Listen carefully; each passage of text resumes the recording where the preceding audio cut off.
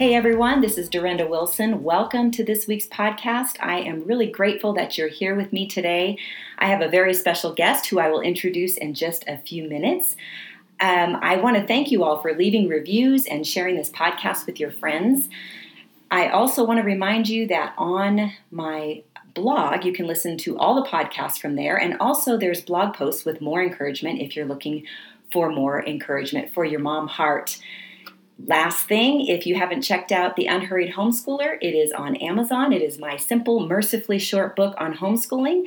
I also wrote a devotional that is just for homeschooling moms called Unhurried Grace for a Mom's Heart, and that is also on Amazon.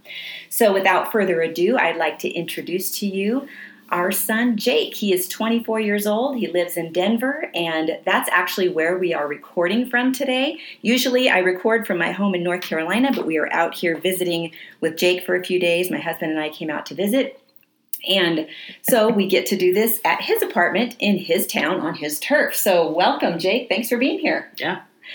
I'm excited to have him because, he was the oldest boy. So if you guys have homeschooled boys and girls, both genders, you kind of know there's usually a difference between the two. And so he was sort of like, being the oldest, they always say it's kind of like your experiment. And so that was Jake. And, he fared really well. I'm really thankful. He's a smart guy. And he was really a fun kid growing up. So a lot of you have asked me if I would sit down and talk with each of our adult kids. And I've already talked with our two oldest, who are girls. And so now we're visiting with Jake, and I'm just going to ask him some questions and things that I think that you might be curious to know. One of the first things was we're going to kind of start in the early years like I did with the girls. And this, just wondering kind of what your earliest memories were as a child. Not a whole lot. I mean, outside playing, we had that house on Peter Anderson where we had that giant shop that had all that stuff in it from the prior owner, and I just go out there and play around and imagine building great things. And, right. Which it's amazing. Their imaginations are so they just grow so much when they're kids, especially when they're given time and space to do that. So we had this shop that came with this house that we bought, and we thought the older gentleman that sold us the house was eventually going to come back and get all this stuff, right? All these little pieces and parts and screws, and I don't remember what all was out there.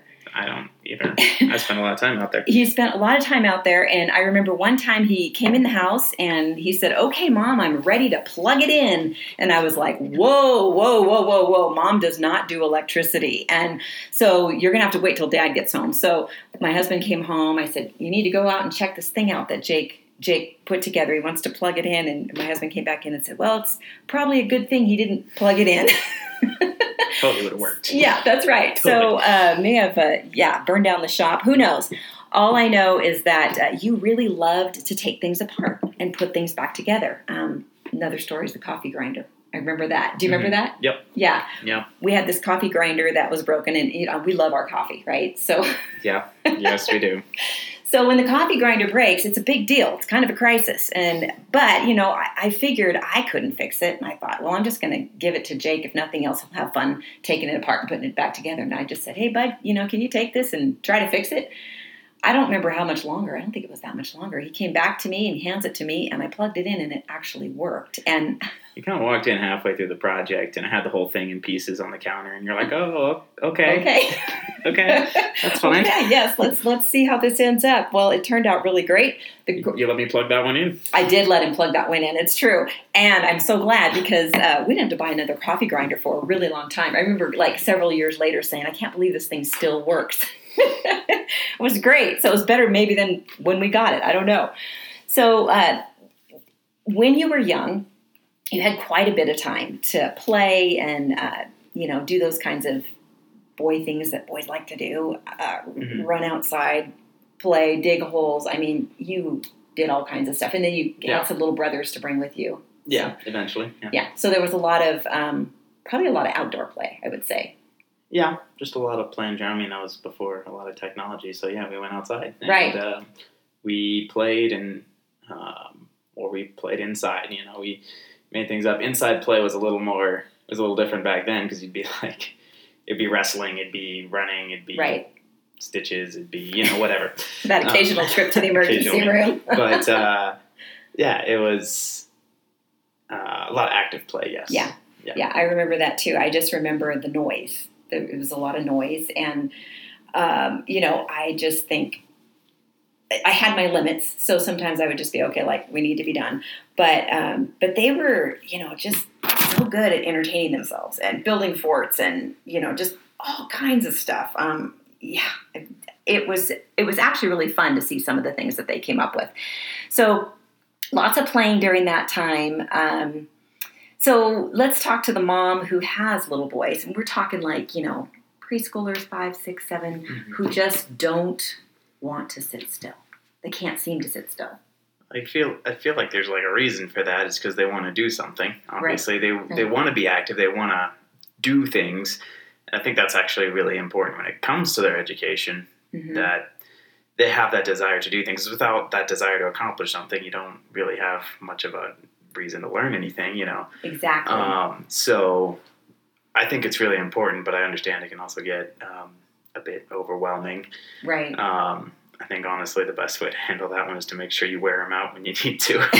They'll wear themselves out easily, but you got to get them there. So. I remember we used to have a small, we had a big trampoline, but then we also had a small indoor trampoline, that was just a few feet wide. And I remember, especially with Silas, our youngest, I would just, when he started to just he couldn't sit still when we were doing schoolwork, I would say, okay, go bounce on the trampoline. And he would just, the weather's bad, he could bounce on that. Yeah. And and I've heard that jumping up and down is actually really good for your brain, and it helps kind of reset things to start learning again. So I love what you said though about the fact that they're wiggling and want to move means probably that they should wiggle and move, Yeah, and they want to do things. And that's the thing. At that point, they haven't really made necessarily the connection between the stuff they're learning and the application for it. It's really hard because that's what a lot of it is like you learn.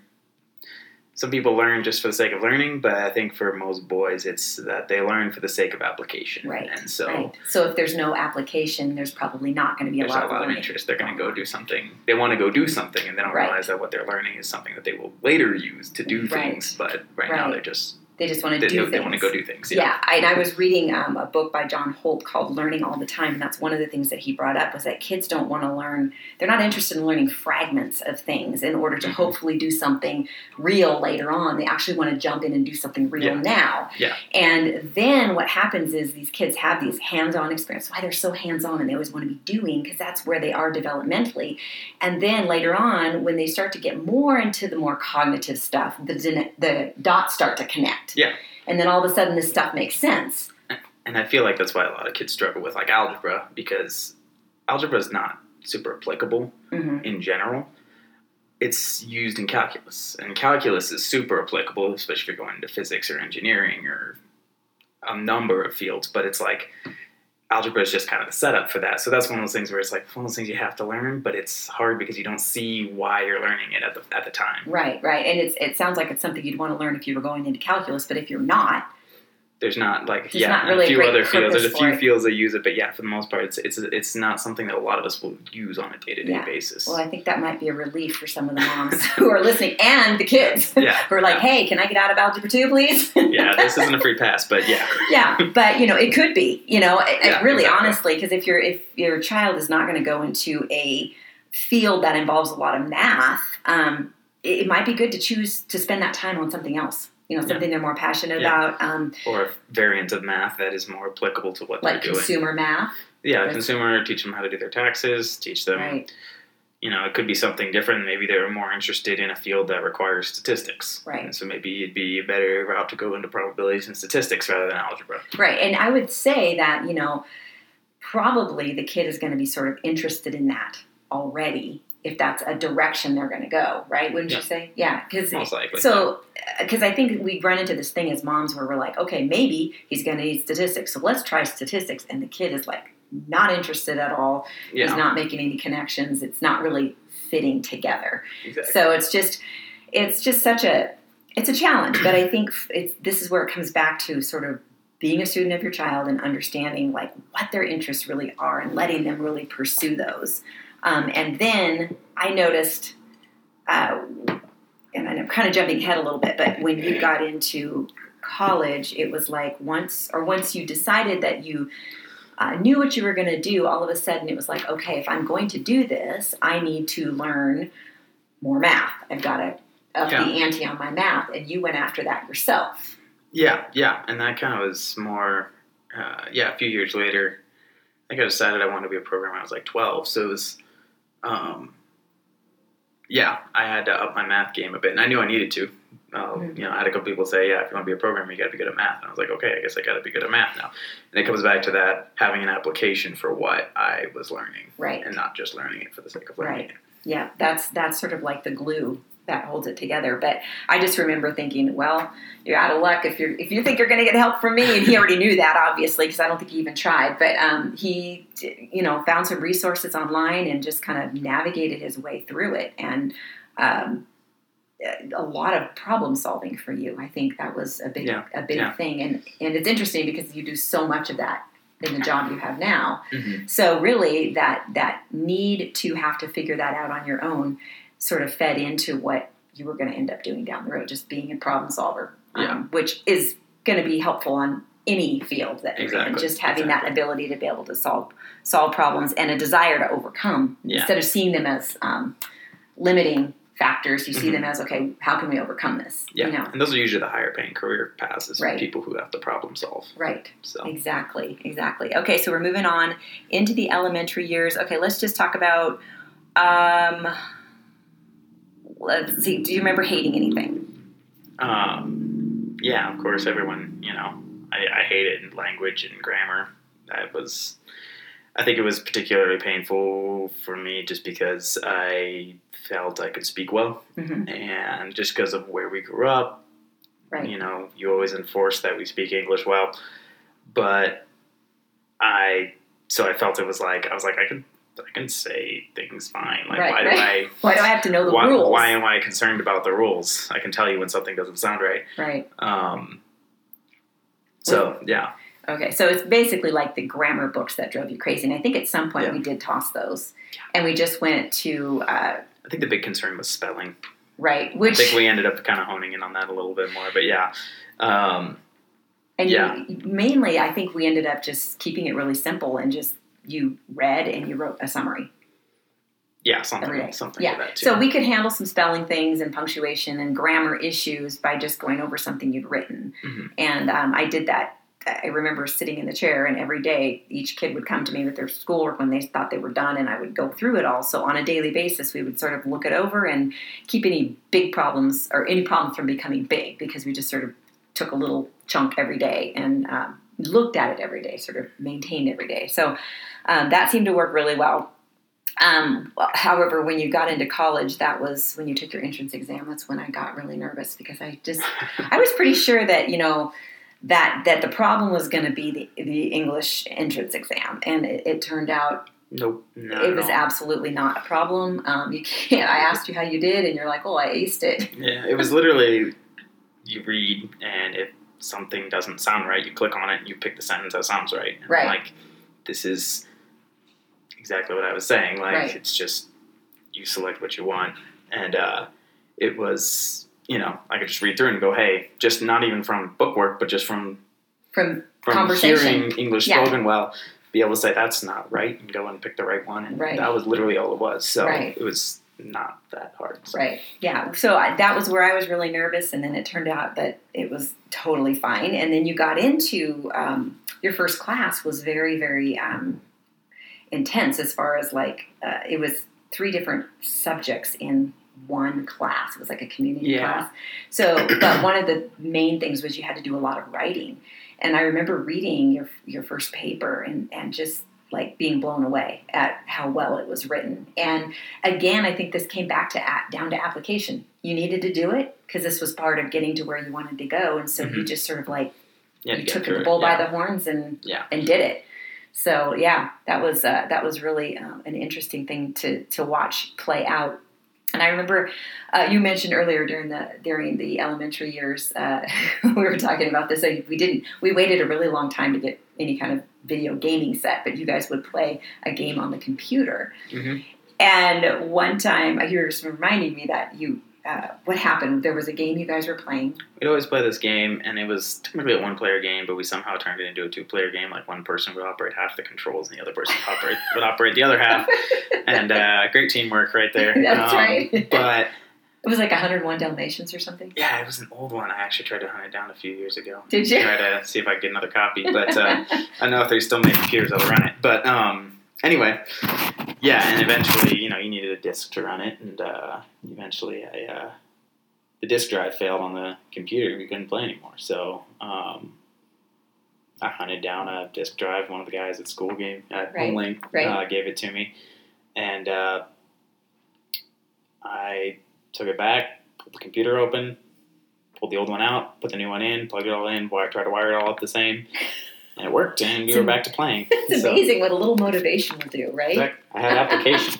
Yeah, application again. Boy, I think there's a lesson to be learned here. But yeah, so those were kind of just some of your earliest memories working on computers and that kind of thing. And yeah. And when you mentioned HomeLink, that was like a co-op type of thing that the kids went to once a week, and it was you took some classes there. There was what specifically got you interested in computer science? Like, can you remember when you went, this is really interesting, I like doing this? Was it at home? Was it at HomeLink? It was kind of a mix. I'd done a couple things with computers, like I said, a couple little fixes and stuff, and I'd always been interested in how things worked and tearing things apart. And I'd taken a couple computers apart. But as far as computer science as I do it now, because I'm more of a software engineer now, not really a hardware person, I started at Barnes & Noble. We were there. I'll say 12. I was 12. Yeah. Mm-hmm. And like any 12-year-old, I played video games. And there was a book on how to make video games. And I was like, this seems interesting. I'd really like to try this. And I remember I picked it up, and you said we could get it as long as it wasn't one of those things that I buy and never read. Right. And so there's some extra motivation there to try to prove you wrong. But read the whole book cover to cover and loved it. It kind of made me feel special because it was like something that no one else really did. Right. And it challenged me, and I found just that challenge of making the pieces of the program fit together and making it work was really fun. And then, and I got encouragement, of course, from other people, like at HomeLink and stuff. Right.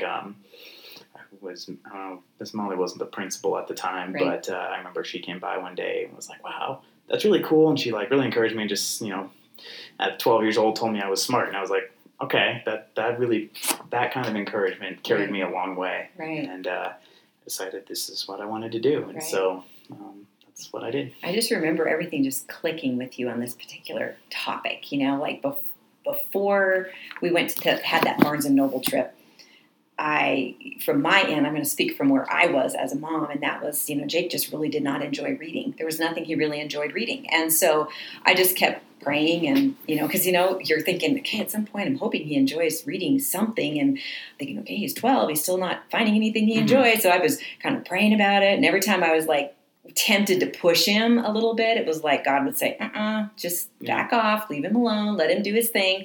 So I would, and then so when he came to me in Barnes & Noble, I remember that just being a really aha time, because you came to me with this book, you're like, because we've been there before, and you never found anything you really wanted. The other kids would have picked something out, and you'd be like, I didn't really see anything. I'm like, we're in this huge bookstore, and you can't find something you like.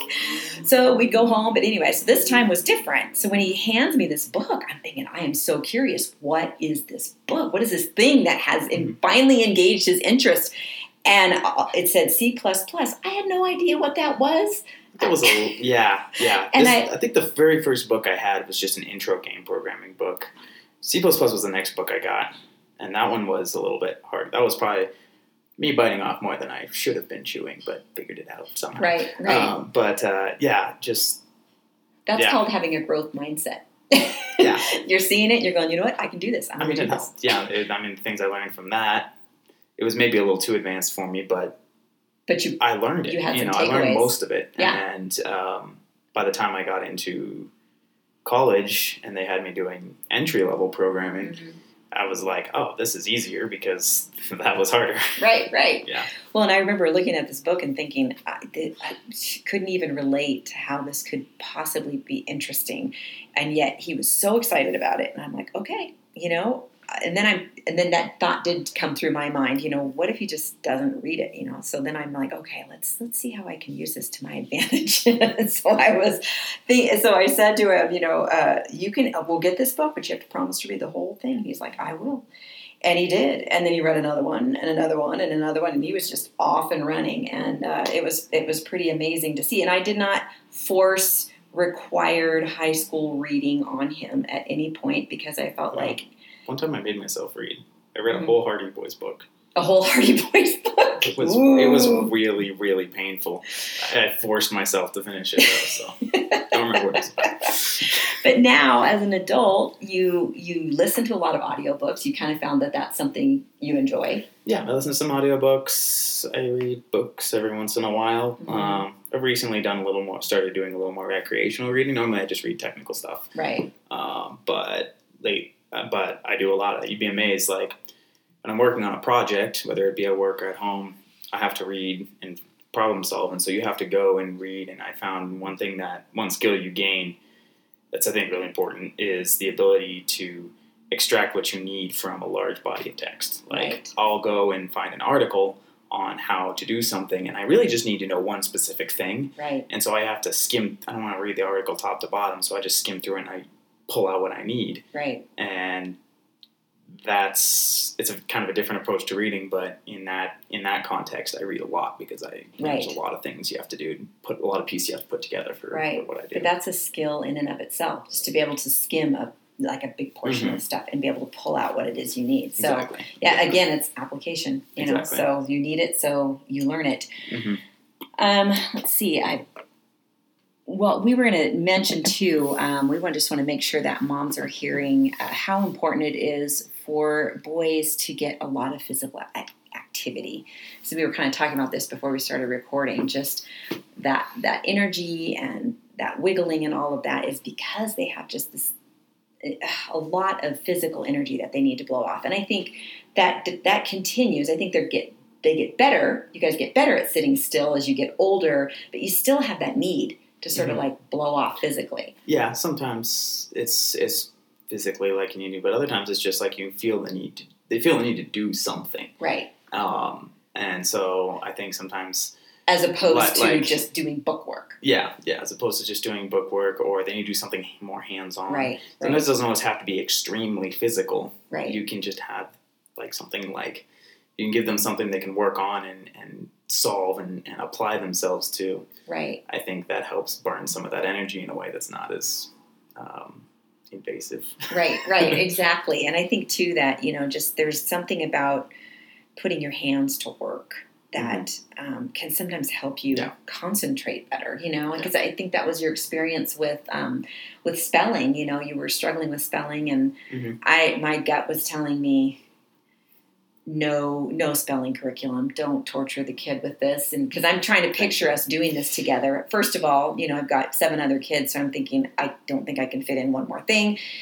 And all these other things I'm doing, I feel like are a priority. And yet I knew you needed help with spelling. And then I'm picturing you responding to a spelling curriculum and thinking, that's not going to go well. He's not going to enjoy that. It's just going to be awful. It's going to be torture for both of us. So I just didn't do anything. And I just prayed about it because I was like, I don't know what to do. And, I'm like, God, could you teach my son to read, please? Or to spell, please? And what ended up happening was you were watching, just sort of absorbing these videos that Brittany was watching. She's learning sign language, the different... Yep. And you started spelling random words during conversations. Yeah, I learned the alphabet, and that was about the extent of my sign language abilities, but I learned it really well, and so I'd spell words on the fly, and it became a good way for me to learn because it kept my hands busy. Right. Every word became not just a bunch of rules, it was more like a flow, more like a feeling. Right. Like I could feel the letters in my own hands. Wow. And you start to recognize kind of patterns for how various sounds are made. and you get familiar with those patterns. When you hear a word that makes that sound, you can usually guess kind of what the sound, how it's going to be spelled, because you're familiar with how it feels. Right. So. And that's so interesting because, I mean, I think it was an answer to prayer, but it was also letting Jake navigate his way through that learning process and figuring out how he would learn it best. And it didn't necessarily come by him saying, I'll learn sign language first, and then he didn't plan all of that. He just sort of like, it sort of just flowed, it just sort of came naturally. And I think there's so many times that our kids have that ability, but we as moms aren't patient enough to wait for that to play itself out. We get worried, we get freaked out, and we start thinking, all we're worried about is that they're behind, quote unquote, and I hate that word. I just feel like it's such a bummer to be in bondage to that, because kids are so smart and they're so capable of finding their own way in that learning process. And I guess that's what I saw happen over and over and over again with each of our kids in very different ways. And it was so fascinating that it really, really rose my level of respect for how naturally kids learn. And that's why I'm constantly encouraging moms, like, this is for real. These kids can do this. They're smart. They're intuitive. If we don't, burden them down with all these checklists and things they have to do, and we let them make their way through that process, it's a whole lot more fun and it's a lot more effective. So let's talk about, let's move into middle school, high school, because that's kind of a transitional time. So kind of what was that transition like for you? I've shared this before, but we typically did not make our kids do any kind of history or science curriculum in elementary school. And in middle school, we said, hey, you have the option. If you have something you're super interested in, you want something a little more concrete to learn about that with, we're happy to find that for you. It's optional right now. Just know that when you get into high school, it's not optional anymore. Mm-hmm. Like, you're going to need to learn, you're going to need to do a history curriculum. You're going to need to do a science curriculum. So talk about that transition. And I can't even remember if you decided to do anything. I mean, it wasn't too much of a transition because, you started high school when I was, 14-ish? Mm-hmm. We did it for like a year, but it was mostly self-direct. Like, my big focus was math, right. And that was because that's what I needed, and we all knew that's what I needed. So that was where most of my time went. And then, we did some other stuff. We did some history. Right. Pretty relaxed. It was pretty relaxed. Yeah, middle school years were kind of pretty relaxed. And, I think you were, at that point, you kind of knew this is the road I want to go down. So you were really focused on math. And that was something you spent a lot of time on. And it was a good thing. Yeah. You needed to do that. We did a little bit of, I think, reading and summary and all that. Yeah. Just a little bit for of consistency. Stuff. Yeah. But it was pretty minor. Yeah. And I think, too, like when it comes to science, I mean, really you were studying computer science. I mean, it wasn't biology or something like that, but it was a science. Yeah, I didn't make it through biology. I had a textbook. I didn't make it. I hated it. I was like, this is so boring. But then when I went to college, I got into chemistry, and that was evidently the science I should have gone with. Right. I took chemistry and physics, and those were, to me, far more interesting. Biology was too abstract for me. Right. And I was like, this is too much memorization. This is too much. Okay. Could have been a bad textbook, too. Who knows? It could have been. I think it was mostly just, a lack of interest in the subject. Yeah, it just wasn't something you were passionate about. I felt kind of bad that I never finished the biology thing, but then, like I said, I went off to college, and it was like it was irrelevant. Chemistry and physics, and those were those were the sciences that I was more interested in. Well, and it's really interesting because we get so hung up on, but you got to finish that biology, but you got to finish that, and it's like it turned out to just be irrelevant when it was all said and done. So just be really careful to, as moms, to feel that out. Like when it's starting to feel like a lot of pressure for both of you, I think that it's something that we need to be careful that maybe it's okay to back off, because what ended up happening is that eventually you knew what you were going to do, and then your next step was you wanted to go into Running Start, which is like a dual enrollment program. And I feel like we're kind of cheating talking about my high school experience, because it was literally just like 1 year, because I did 1 year when I was like 14, and then I took a year off to build a house, and then I went to college. Right. And it was like the high school was kind of a non It wasn't entirely a thing. Somewhat non-existent. So, and we talk about building a house. I know you're probably freaking moms out right now. We're saying he took a year off to build a house. I thought it was just one semester, but those projects grow. Yeah, those projects grow. So what ended up happening was we built a house, and we built it ourselves. And, of course, it took longer than we expected. And Jake was a lot more involved with that process. And he was learning a ton and doing a ton. And we needed him, quite frankly. So we decided, we just felt peace about letting him go ahead and do this for that amount of time, whatever, until it was finished. And how was that experience for you? I mean, looking back, and it was good. You learn a lot of things that you don't learn in school. Mm-hmm. Like it was me, Dad, main contractor, and his son. So it was like I was up there every day doing different stuff. You know, I was roofing, I was plumbing, I was doing electrical, I was learning all kinds of new things, and it.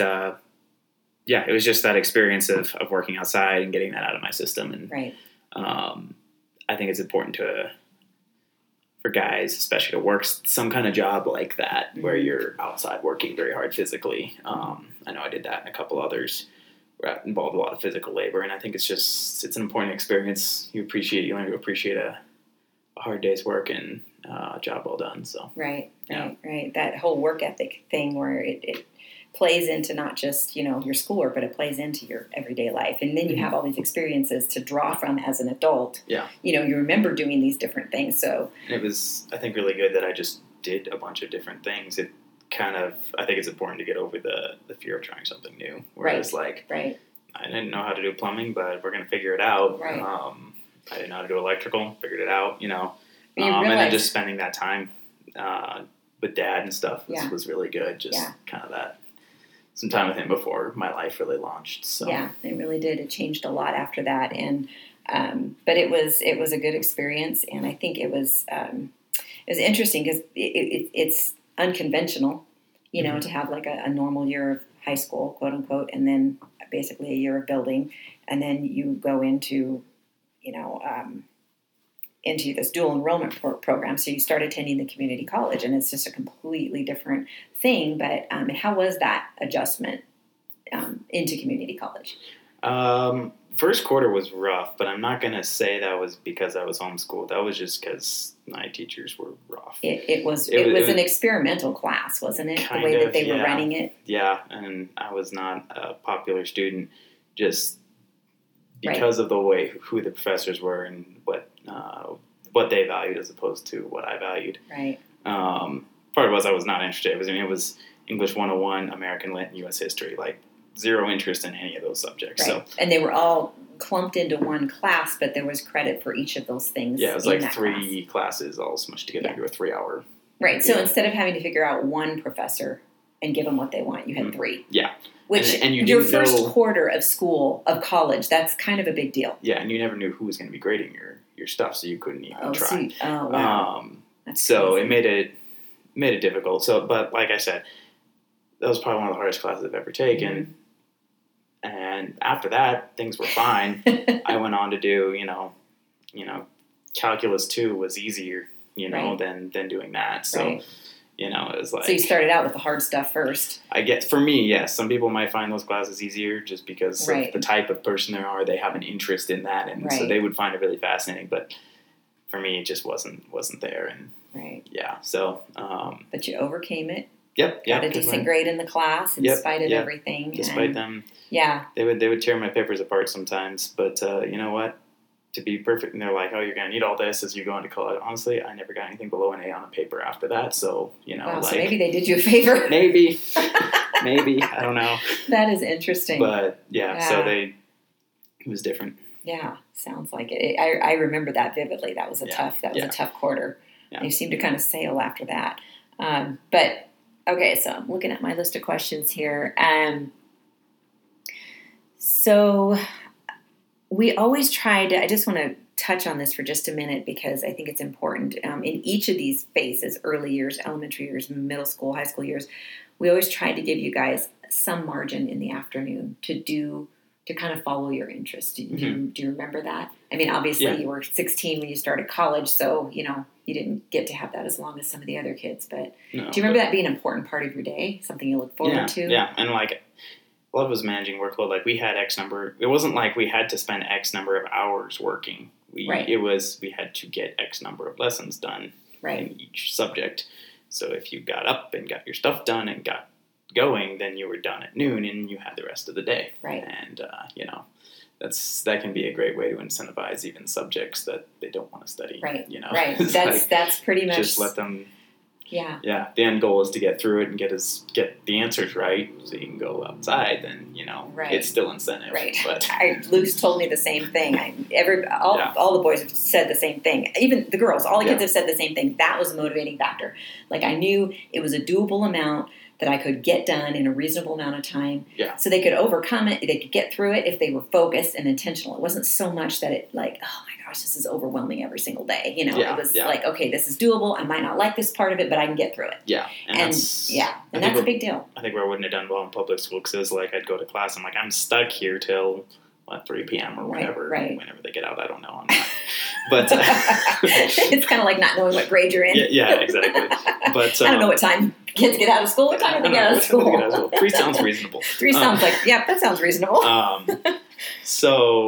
But like to know you're there, for an hour each period, and you're there till 3. It's like, I'm not going to pay attention in class because I'm stuck here. Like if I could go into class and do what I need to do and then get your business done. Exactly. And move on. Yeah, but there's no incentive to pay it, like with the traditional class structure. There's no incentive to pay attention. There's no incentive to it's about get your work done. It's about putting in the time. Yeah, you literally you learn pretty quickly that you put in the minimum effort to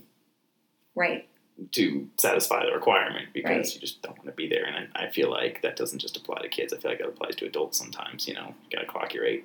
Right. Sometimes it's like there's that tendency to just, as long as I'm not getting fired, I'm still here for the 8 hours. But exactly. I understand that tendency. So yeah, well, I think if you've been trained that way throughout the school years, you wouldn't really you wouldn't know what it feels like to do anything different. Yeah, that makes sense. Yeah, and you're not incentivized. But when you know what it feels like to be incentivized, you can figure out, even in a job setting where there are some restrictions, you can figure out how to motivate yourself to do the job well. There's actually a law, I think it's called Parkinson's law, that says that any task will grow to the time allotted.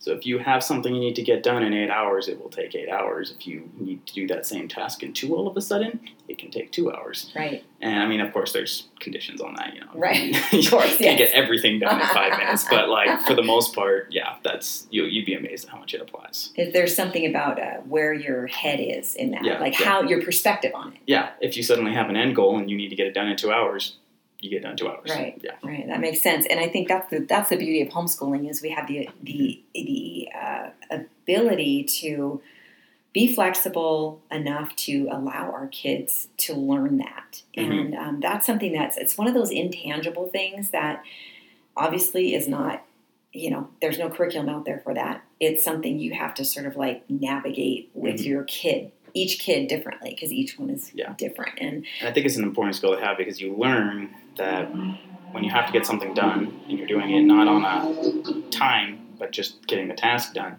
you focus a lot more. You go on less tangents. You have to focus more on precise execution of said task. Right. And it honestly, I've seen it produce a lot better results just because you're focused on what needs to get done and not filling time. So. Right.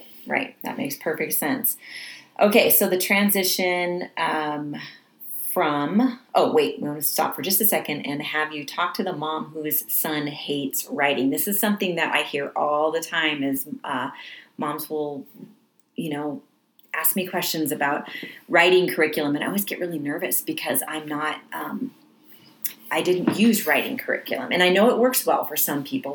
My gut feeling was it wasn't going to work well for our kids. So we really fell back a lot on reading and summaries. And I like writing, and so I'm pretty good at going over writing. So I didn't feel like, I don't know, it still felt like the minimum, but it seemed to work for us. And so I just had to kind of stick with that. But moms will come to me and say, my son hates writing. I don't know what to do. How involved do I really need to get to prepare him for whatever it is he's going to do. And again, we never know what that's going to be. Yeah. I mean, so what's your response to that? I mean, I've never had to write a paper outside of college, so I'm just, Right. throw that one out there that, a lot of the world today, you're composing emails or, writing summaries. Sometimes I write technical documentation, but that's more for software engineers, and it's more about conveying the information, not about, having the Right. 5-paragraph Right. structure. But even when it came to college writing, I found most of it depended on how you approached it. Like for me, I'm not a creative writer. Some people love to write creatively, and I think those are the people that just pick it up and Right. they love it. I'm not a creative writer. So a lot of my writing became very technical. Like it was like, okay, they want me to write a paper. It needs to have 5 paragraphs. Right. Or 7 paragraphs or whatever. Mm-hmm. I need to fill a word count.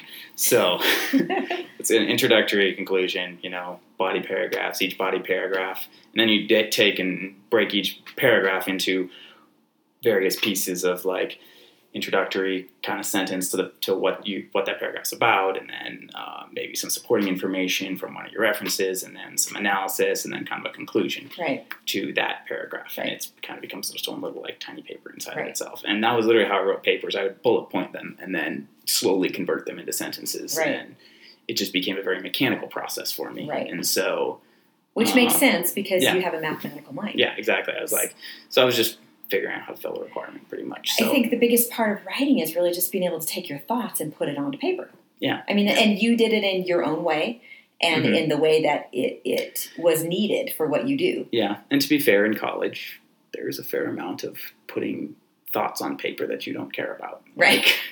Like, it's one thing if you're writing about something you're passionate about, Right. but it's another thing if you're writing something someone else is passionate about. Exactly.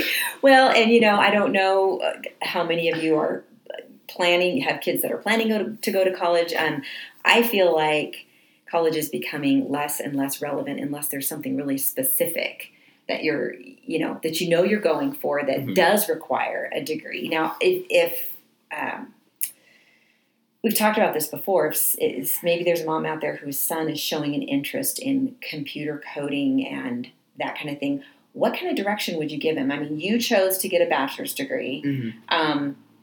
A lot's even happened since you've graduated as far as just what's available out there Mm-hmm. for ways to learn this. Are there other ways they can do it other than go to college? There's lots of programmers out there that don't have degrees. It's just a nice kind of jump start into the industry. It makes it easier when you're job hunting because Right. you don't have to look for the jobs that don't require a degree. Also, I feel like for computer science, at least for me, the degree was helpful. Like, Right. Just because at least our program was just, the professors were very level-headed. They were like, this is what you need for the industry. This is what you should be learning. It was very focused on getting you a career. Right. That might not be true for all or for all universities. That's what you're saying. It may be less true at some. I feel like for the field of computer science specifically, Mm-hmm. it's generally true. Like they generally teach you what you need to know. Right. You're not going to college for the sake of going to college. You're going there for a reason. And so I feel like in that context, I did walk away with a lot of things that would have taken me a long time to stumble upon. Right. Right. And I kind of grew an appreciation for computer science as an academic study and Right. as more of it's kind of an art form to a certain extent Right. when you get into it. It takes a few years to get to that point, but it's, I think college was really beneficial for me. Mm-hmm. But it also depends on what area of computer science you're going to. Right. If you're a front-end web developer, usually there's a little less college requirement. They don't care as much because you're doing more front-end stuff. It's more about how it looks and that it functions Right. smoothly. When you're doing, building cloud systems or AIs or things like that, then they want to see a hardcore computer science background is useful. So it just kind of depends. I'm not going to say it's a requirement, but I found it helpful. And I kind of want to scope this out beyond just computer science because there's a lot of things out there that you get a degree in and it doesn't really help you at all. Right. So I think it's important to focus on what the goal is and not what the next step would be like just like what everyone else is doing. It's more about what's the end goal and what's your best route to get there. Right, because you've mentioned to me, when I've mentioned to you young boys who are interested in coding and want to learn more about it, could you give a mom direction who, say their kid is 10, 11, 12, 13, 14, somewhere in there, and I mean, I don't know about you moms, but I don't know anything about coding, so I would need some sort of outside resource. I mean, is there a place? I know you've mentioned some online courses you can take. There's so much out there now.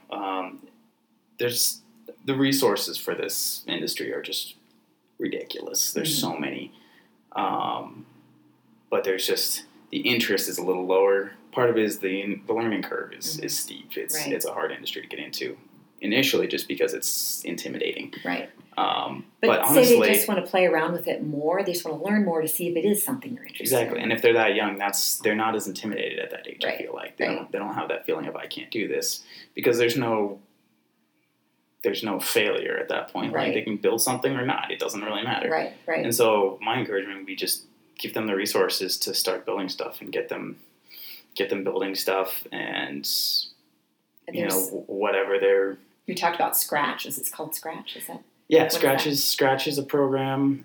It was, I think, taken over by MIT. It's a little drag and drop programming editor.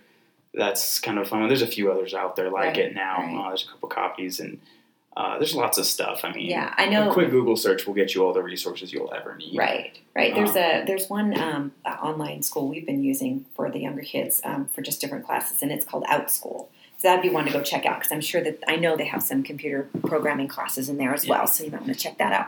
Okay, so go ahead. And I would just say on that, it's not as much about what program they're using or whatever. As long as they're building stuff, that's right.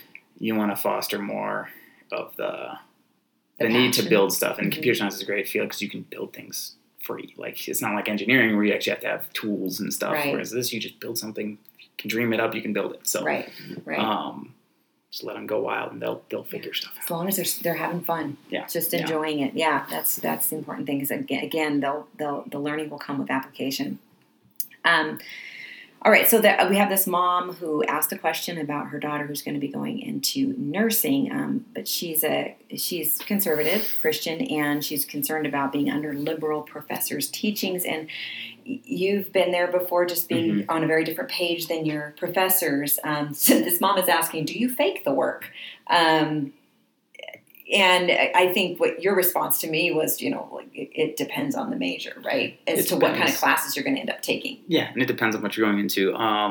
Some require a lot more liberal arts, and that's where you tend to encounter more of that. I feel like nursing is pretty... You were saying it's more science. Yeah, it's a little more sciencey. Yeah. It's just, you're not going to run into it as much. Of course, there's always going to be some prerequisites that you have to take. Right. But I would say, like, when it comes down to dealing with that, it is kind of a pain, but I think it's something you do have to learn. You have to learn to play politics. You know, someone has an opposing view, and you have a view, and you need to learn to navigate that, present that in a way that's not really something I can just give you a magic answer to. It's just it's like anything else. It's a skill you have to learn, but it's a skill you do carry beyond college. Right. You carry that into real life. You go to work and you work with people that I like that. you don't agree with, or you don't. Yeah. And honestly, like, that's perfectly fine. You've learned to navigate that. You can be friends with people and be coworkers with people that you don't agree with, and that's a really good point. I look again. You're looking at it like it's not an obstacle. It is. It's more like an opportunity. It's a skill set. This is a chance to learn a skill. And then I think I would also encourage you just to listen to your gut. Like, if you feel like for some reason there's something you need to take a stand on, and you're going to take, and you're willing to take whatever consequences for it, then you should absolutely do it. Again, that's not something you can really tell someone, but I like what you said about navigating that, because that is a lifelong skill. So, and they'll put you in some positions where you have to take a position, and sometimes you just got to take a hit. You know that having this opinion will hurt your grade, and it's just like, if you're good, you've done good work up until then. A lot of times they'll respect that, even if you have your own opinions. There are obviously some that don't, and so it's just you just take the hit sometimes. Right. It's like, it's a grade, I heard once, exactly. What do they call the guy who graduates at the bottom of the class in medical school? And they call him doctor because it he's didn't still matter. there. So, it's about, grades aren't everything. Right. Sometimes you just gotta take a hit. And Right, exactly. Okay, so you went on, we talked about that you went from the community college to the university, and how was that transition? Was that fine? Was it pretty smooth? Yeah, it was smooth for me. Some people go straight to university, and that can be a little more of a rough transition because a lot of times they'll have you living on campus, and it can be a bit more of a change because, especially living in the dorms and stuff, it can be different. I was fortunate. I transferred, so I'd already done 2 years at the community college. I didn't have to live in the dorms. I'd go to class. I'd study computer science. I'd hang out in the computer science building, talk to computer science people. I'd go home. Who tend not to be political. I'd usually go to work, but yeah. Right.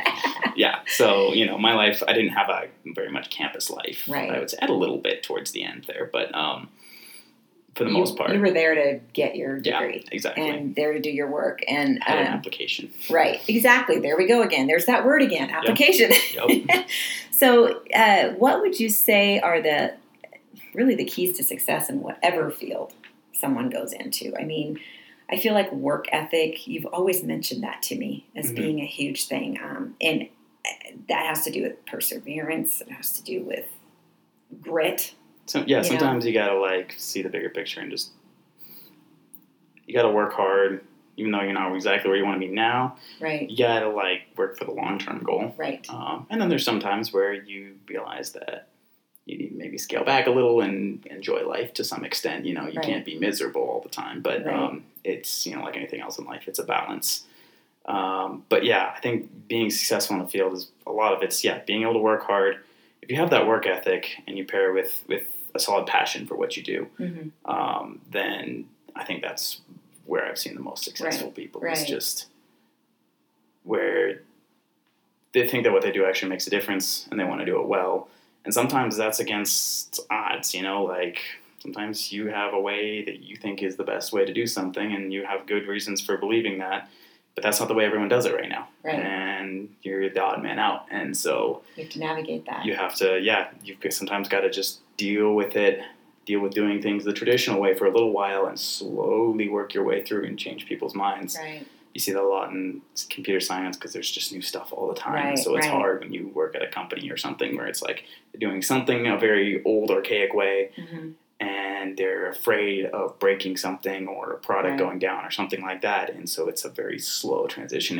And when you first start, you don't have the kind of pull to just make a decision like that. So you got to kind of prove yourself first. Right. Again, another skill there and patience. Yeah, exactly. You have to keep working hard the way that maybe you don't agree with long enough to gain enough respect to actually have something to say. Have something to say, yeah. Right, exactly. Yeah, that makes a lot of sense.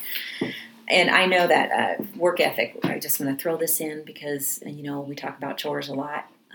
I talk about chores a lot with moms, and that is a really, to me, that's sort of a baseline for teaching our kids work ethic, perseverance, grit, all that, it's just, it's the chores. And that's not always easy to do, but I can look back and see that it was one of the best things we did was to make sure that our kids understood that they were part of something bigger than themselves. Because that's perspective. We want to give our kids perspective that, you don't get paid when you have a job to come home and clean your bathroom, so. No, there's some things in life you just have to do.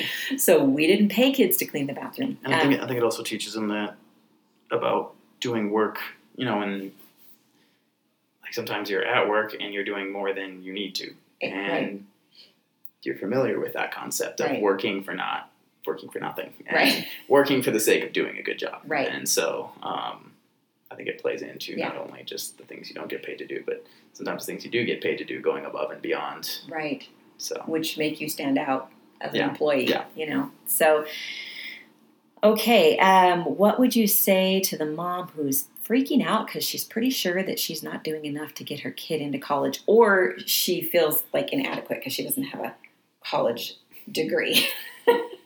Well, like I said, I had 1 year of high school, and then took a year off, and then I went to college right after that, and it was like I survived. Right. So it's not. If it's something they want to do, they'll figure it out. And that was like when I was doing college math. I didn't initially test into the math I was hoping for, but I had 2 years. So I took a year and I just studied outside of, utilize those homeschooling skills and just instead of taking the lower level class, I just studied.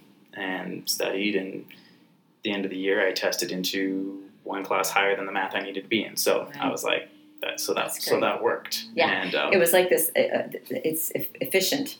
Yeah, like you're like, I'm not going to put in all this time when I feel like I can learn this and pass the class. And exactly. Yeah, I would have wasted more time taking and classes money because I had to be there. Yeah. And so it's just like it was kind of nice to do that. And so I wouldn't say I was super super well prepared for college just because of things that had happened, building the house and stuff. But if you got an end goal, you'll figure it out.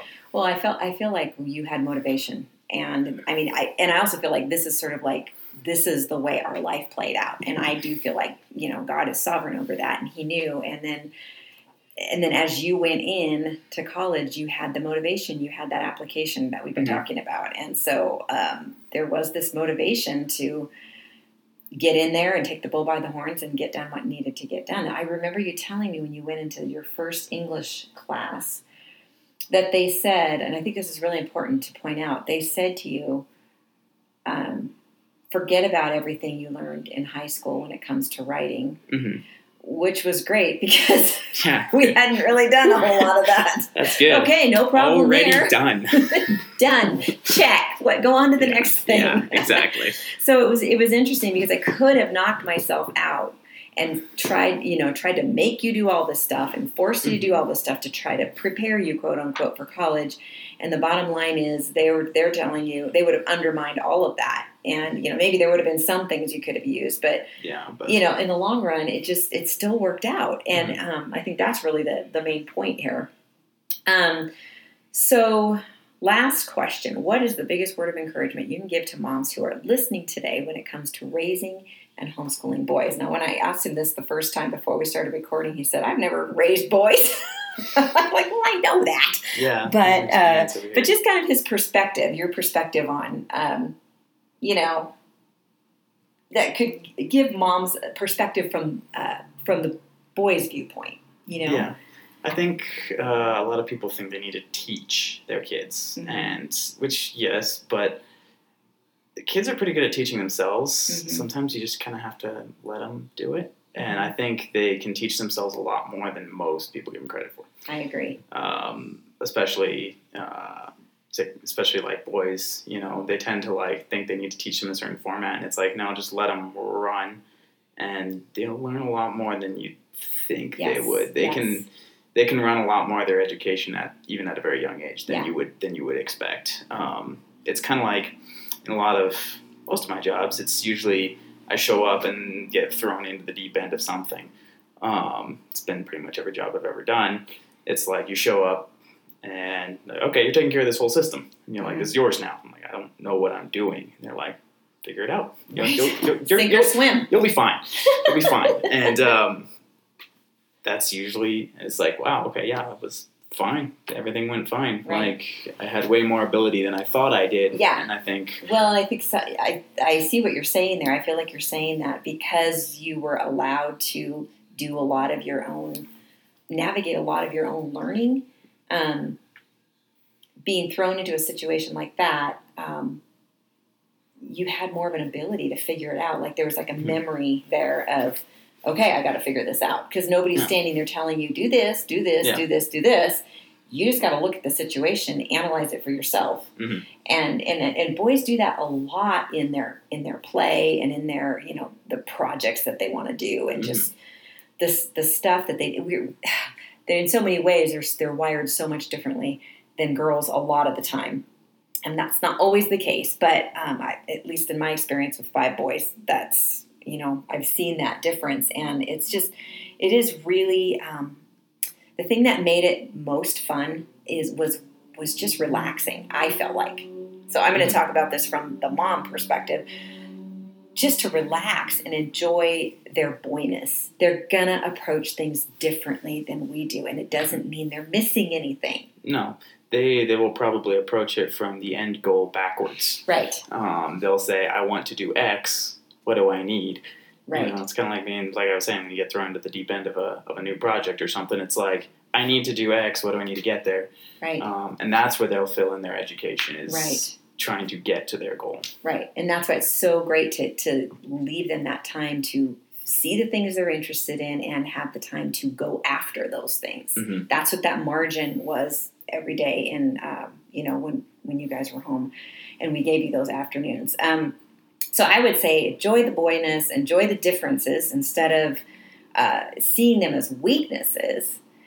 Recognize the strength that is in those differences and focus on those and let them carry that out. I think that's just so important. And have fun. I'm telling you, these boys taught me how to have fun. They make me laugh all the time. They've really expanded my sense of humor.